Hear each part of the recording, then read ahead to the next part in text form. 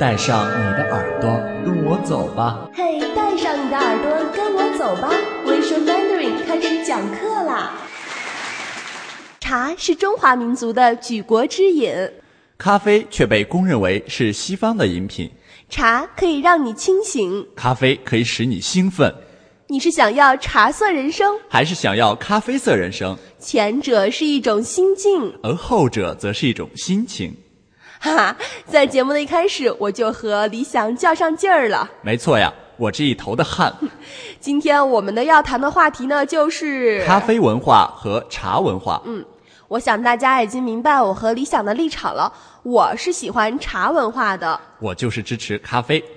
我们这场辩论就要开始了，我可是十分有信心的。我也不会输给你。茶至于中国呢，不仅仅是一种饮料，更是一种悠久深厚的文化。中国是茶的故乡，是茶的原产地。中国人对茶的熟悉，上至帝王将相、文人墨客、诸子百家，下至平民百姓、下里巴人，无不以茶为号。你难道不应该爱茶吗？你说的没错，中国虽然是世界第一产茶国，但产出主要是满足国内需要，出口比较少。但是出去的当然都是好茶，在国外也不会被当作日常消费品，而是有点像奢侈品那样的感觉。咖啡的原产地在非洲，适合在热带或亚热带生长，而这些地方呢，早期均为西方人的殖民地，那里只有咖啡豆，没有茶。一方水土养一方人，西方人当然是喜欢咖啡咯。我们中国人常说开门七件事儿，柴米油盐酱醋茶。茶在中国人生活和文化中的地位由此可见不一般。茶可以成为我们中国乃至东方或者整个世界的一种灿烂独特的文化。西方人对咖啡的钟爱也是特别夸张的，最为著名的人物莫过于法国的哲学家伏尔泰，他每天竟然要喝掉超过50杯的咖啡，太夸张了。是啊，而咖啡对西方人的影响也是难以想象的。咖啡在他们的世界里无处不在，最为典型的莫过于传说美国的独立宣言，也是在一家小咖啡馆起草的。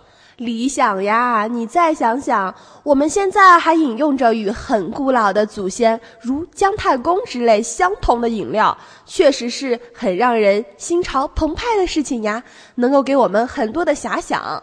但是我喝咖啡也可以有许多遐想啊，是咖啡用自己的品性提醒着人们对待生活的态度。所谓苦尽甘来，最简单的尝试那就是喝咖啡咯。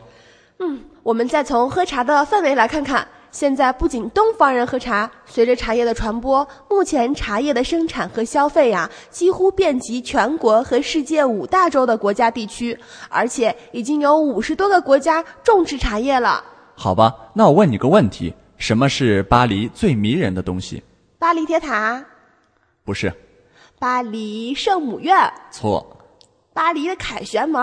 算了，我告诉你吧，法国曾对160个美国观光客做过一次调查，很意外的，这些都不是，答案竟是巴黎的咖啡馆啊！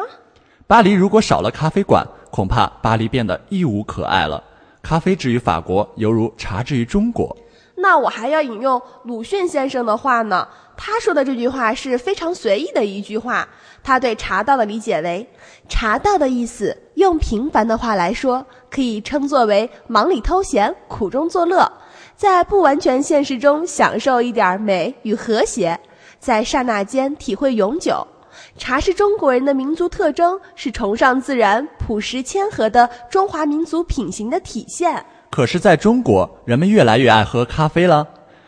随之而来的咖啡文化充满生活的每个时刻，无论在家里还是在办公室，或是各种社交场合，人们都在品着咖啡，它逐渐与时尚现代生活联系在一起。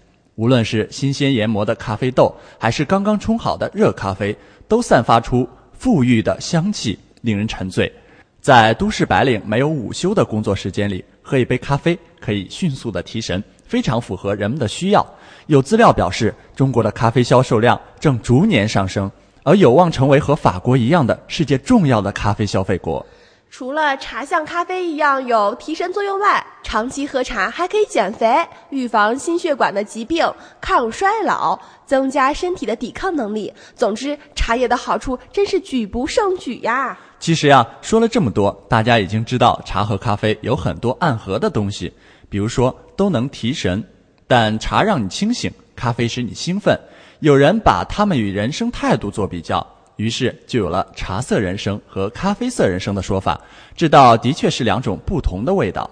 茶和咖啡还有一种不同，茶是来慢慢品的，沏好了搁着，半晌一口，可以不间断的喝。而咖啡是论杯的，无论杯大杯小，你看这一泡一冲，又有多少内容在里面呢？体会一下吧，常去茶馆的是会享受的人，常去咖啡馆的是懂浪漫的人。就像一开始在节目里说的，喝茶是一种心境，喝咖啡是一种心情。好啦，今天的节目我们就到这里结束啦。说了这些我口干舌燥的，小二给我来一壶好茶，麻烦您给我一杯咖啡。为什么